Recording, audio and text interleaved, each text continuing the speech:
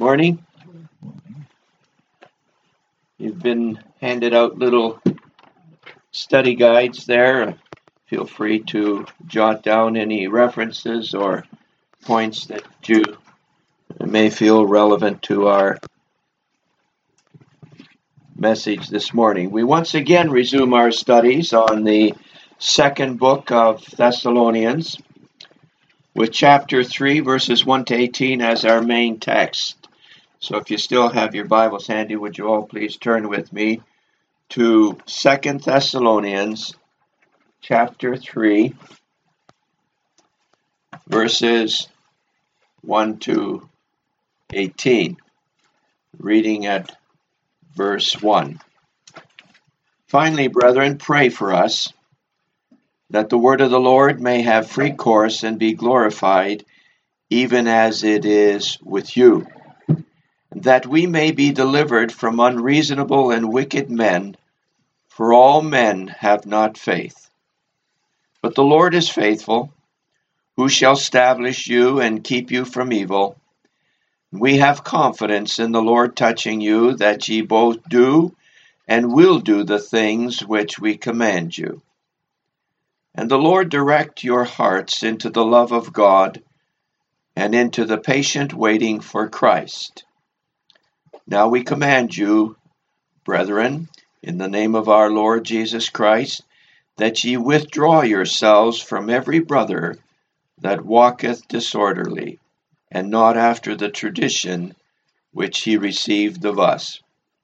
For yourselves know how ye ought to follow us, for we behaved not ourselves disorderly among you, neither did we eat any man's bread for naught, but wrought with labor and travail night and day, that we might not be chargeable to any of you, not because we have not power, but to make ourselves an example unto you to follow us. For even when we were with you, this we commanded you, that if any would not work, neither should he eat. For we hear that there are some which walk among you disorderly, working not at all, but are busybodies. Now them that are such we command and exhort by our Lord Jesus Christ, that with quietness they work and eat their own bread. But ye, brethren, be not weary in well-doing. And if any man obey not our word by this epistle, note that man, and have no company with him, that he may be ashamed. Yet count him not as an enemy, but admonish him as a brother. Now the Lord of peace himself give you peace always, by all means. The Lord be with you all. The salutation of Paul with mine own hand, which is the token in every epistle, so I write. The grace of our Lord Jesus Christ be with you all. Amen. And may God the Holy Spirit grant us wisdom to know and understand the scriptures before us.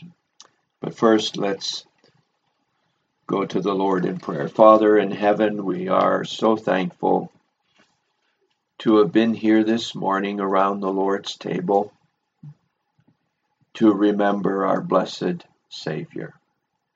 And this morning, as we open thy word, we pray that the Spirit of God might be pleased to illuminate our understanding of the text before us and the message that is about to be delivered, so that we might be conformed more and more to the image of our blessed Savior. For it is in his name that we do ask of thee these things. Amen. In our last message, we tackled chapter 2 of this book and looked at the topic of the man of sin. This week, we will conclude this wonderful epistle with the third and final chapter. We can divide the first 6 verses into a separate theme of exhortation of these young believers. And so in verses 1 and 2, our key word here is prayer. A life of prayer is the identifying trait of a mature Christian. All of us can and need to pray regularly and often. Paul, in particular, wishes to direct their prayers towards his ministry and towards ministers in general. We all need to pray for and uphold in prayer those who preach the gospel, whether in our own assemblies or whether they are out in the foreign fields ministering to others. For the minister of the gospel is always Satan's first target, and one whom he unrelentlessly attacks. It is by far the most dangerous position in which to serve. Destroy the preacher or the teacher, and the rest will quickly crumble. Paul knew that he needed prayer desperately.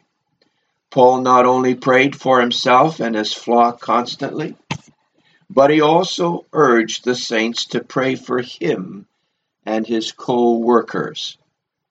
The Bible teaches that the effectual fervent prayer of a righteous man availeth much, James 5:16. And we often pray, but I fear it is not a fervent prayer. Now King David knew how to pray fervently, as we see in all of his supplications to God. In 2 Samuel chapter 22, verse 7, we read that David in his times of need cried out to the Lord. That is, he wept before the Lord in prayer. Quote, "In my distress I called upon the Lord and cried to my God. And he did hear my voice, and out of his temple, and my cry did enter into his ears." Or as in 2 Samuel 12, verse 22, after David had that adulterous affair with Bathsheba, David says, "While the child was yet alive, I fasted and wept, for I said, who can tell whether God will be gracious to me that the child may live?" Do we pray like that? Well, we should.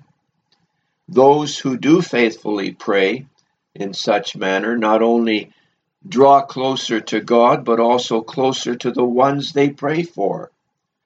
And in the end, they will be rewarded greatly by Christ himself.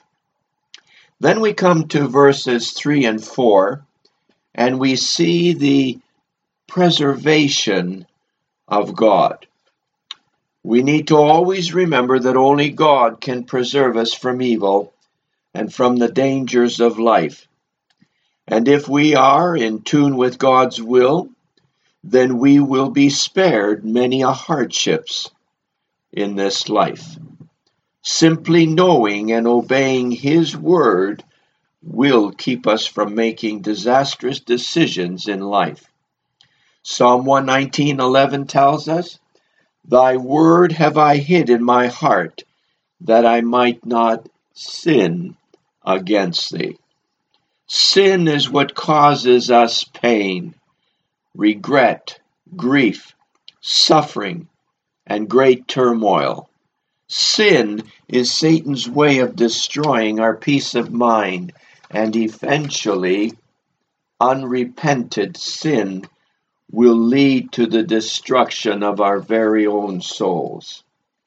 In verse 6, Paul admonishes these young believers to withdraw themselves from every brother that walketh disorderly, and not after the tradition which he received of us.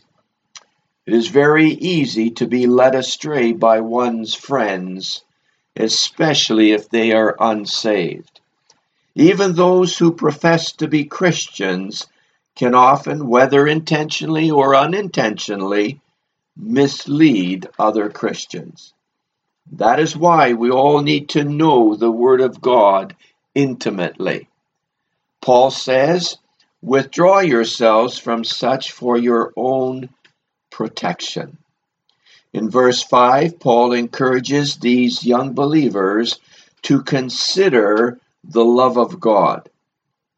Though he prays that the Lord direct their hearts into the love of God, they themselves also need to meditate on the love of God as well. And that love will, of course, always lead them to Calvary.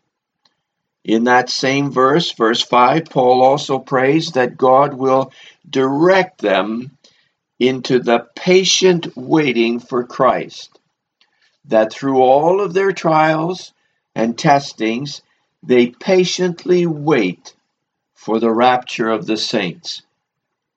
Patience is a very badly needed virtue. In James 5, verses 7 to 8, we read the same admonition. Be patient, therefore, brethren, unto the coming of the Lord. Behold, the husbandman, or farmer, waiteth for the precious fruit of the earth, and hath long patience for it, until he receive the early and latter rain. Be also patient, establish your hearts, for the coming of the Lord draweth nigh.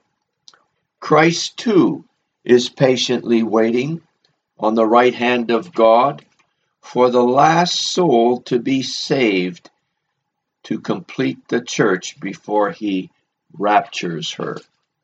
When it is time, he will rise and come for his church.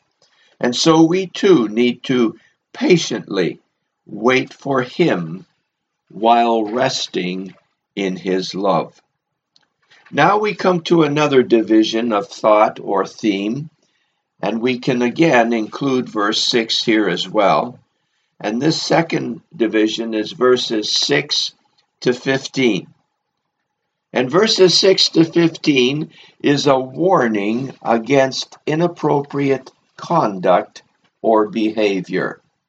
And the first of these we have already discussed in verse 6, that of withdrawing from those who profess to be Christian but do not walk the talk. Withdraw from them, or they will drag you down with them. But here in the other verses, verses 7 to 15, Paul is especially concerned with idleness or slothfulness, in other words, laziness. He begins this portion in verse 7 by reminding them how he and his co-laborers, Silas and Timothy, Barnabas, etc., conducted themselves. They were a godly example to all. They did not behave disorderly. Verse 7, they did not sponge off of anyone's labors. That is, they were not freeloaders. But even though, as apostles of God, they were entitled to live off the gospel, they did not. Instead, they worked for their bread and earned their way, even providing for those without. They did this so that no one could accuse them of being in it for the money, so to speak. Verse 8. Paul, when he was with them the last time, commanded them to work for a living. If anyone, no, I'm misquoting that. If any would not work, neither should he eat. Now notice what he said very carefully. Who would not work. He did not say who could not work. There are times when one cannot work due to illness, injury, loss of life, etc. But not wanting to work when one can work is sin, Idleness is a sin. Slothfulness is condemned because it often leads to mischief and other crimes as well as self-destruction. Proverbs 21:25 tells us, "The desire of the slothful killeth him, for his hands refuse to work." Even today, our streets are filled with young, able-bodied men and women who have turned to crime, drugs, and all sorts of evil acts. And often the solution is simply to get them off the streets and working or learning skills with which they can provide for themselves. But unfortunately, it is an endless cycle. Bad parenting or lack of parenting often breeds the same thing in the offspring. Without honest labor, a household cannot stand. Without productive labor, society disintegrates. Work gives one a sense of purpose and direction in life. After all, we were created to work. Work is in our DNA. And try as hard as we may, a life of total leisure always goes sideways sooner or later. Work builds one up, not only materially, but also physically and spiritually. An unoccupied servant is easily manipulated by Satan to do evil and to be distracted from the noble goals in life. In verse 11, we see that Paul had been informed that there were some among the Thessalonians that were not working at all, walking disorderly and becoming busybodies. And so Paul speaks to them directly to get their act together and to work. Work with quietness and eat your own bread. Don't expect your Christian brethren to feed you when you can work for yourself. To the others, Paul says, "Be not weary in well-doing." Verse 13. Continue serving the Lord in every and any way you can. That is why you were saved, to serve. Now, I'm going to make an aside here. Often when we get saved, we think that we need to drop our jobs, go to the mission fields, or become a pastor or teacher and serve in the Christian church that way. Nothing could be farther from the truth. You remember Joseph, how God used his gift and saved Israel, saved Egypt from the famine. And Joseph did not serve in the Christian environment or in the religious environment. He served in the secular world.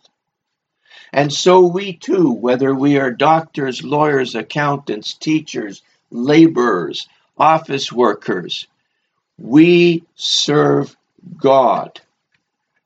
And if we use our skills, our talents, to His honor and to His glory, then we are in His will.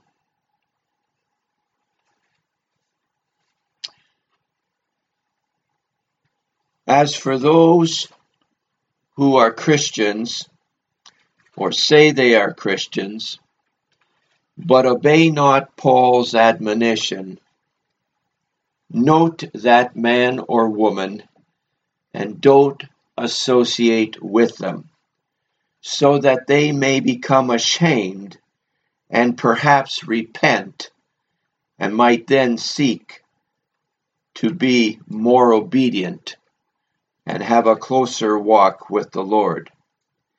Continue to admonish him as a brother, but don't count him as an enemy.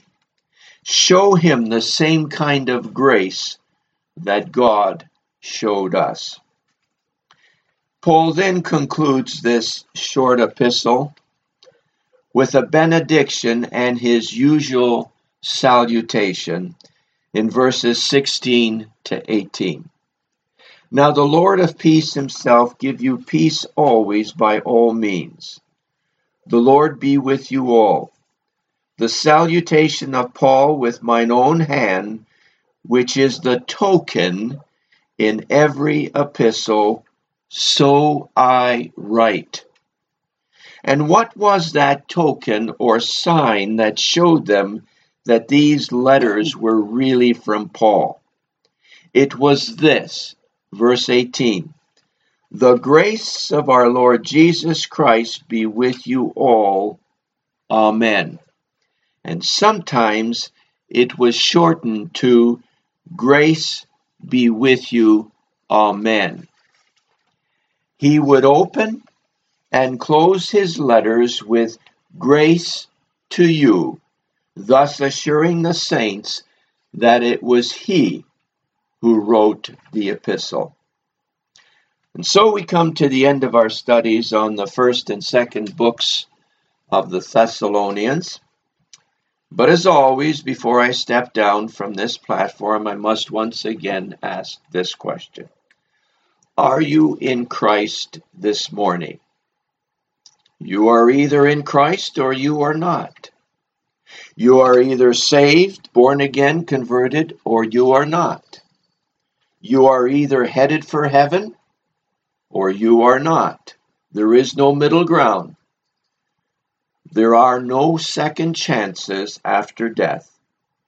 And if you are not certain where you stand this morning, then I plead with you, turn to Christ and ask him to forgive you and all your sins and to give you that assurance that you may be looking for. Believe. Believe on the Lord Jesus Christ, and thou shalt be saved. Acts 16:31. Why not take him at his word? Let's pray. Father, we thank thee so much for the word of God that we have in our very hands this morning. We are delighted that thou hast kept thy promise from the day that thou hast written this book to the day that we have opened it and are reading it, that it is divinely preserved even today. Part us now with thy blessing, we pray, and if the Lord be not come, may it please thee once again to bring us together next Lord's Day around his table, for we do always ask it in his name and for his glory. Amen.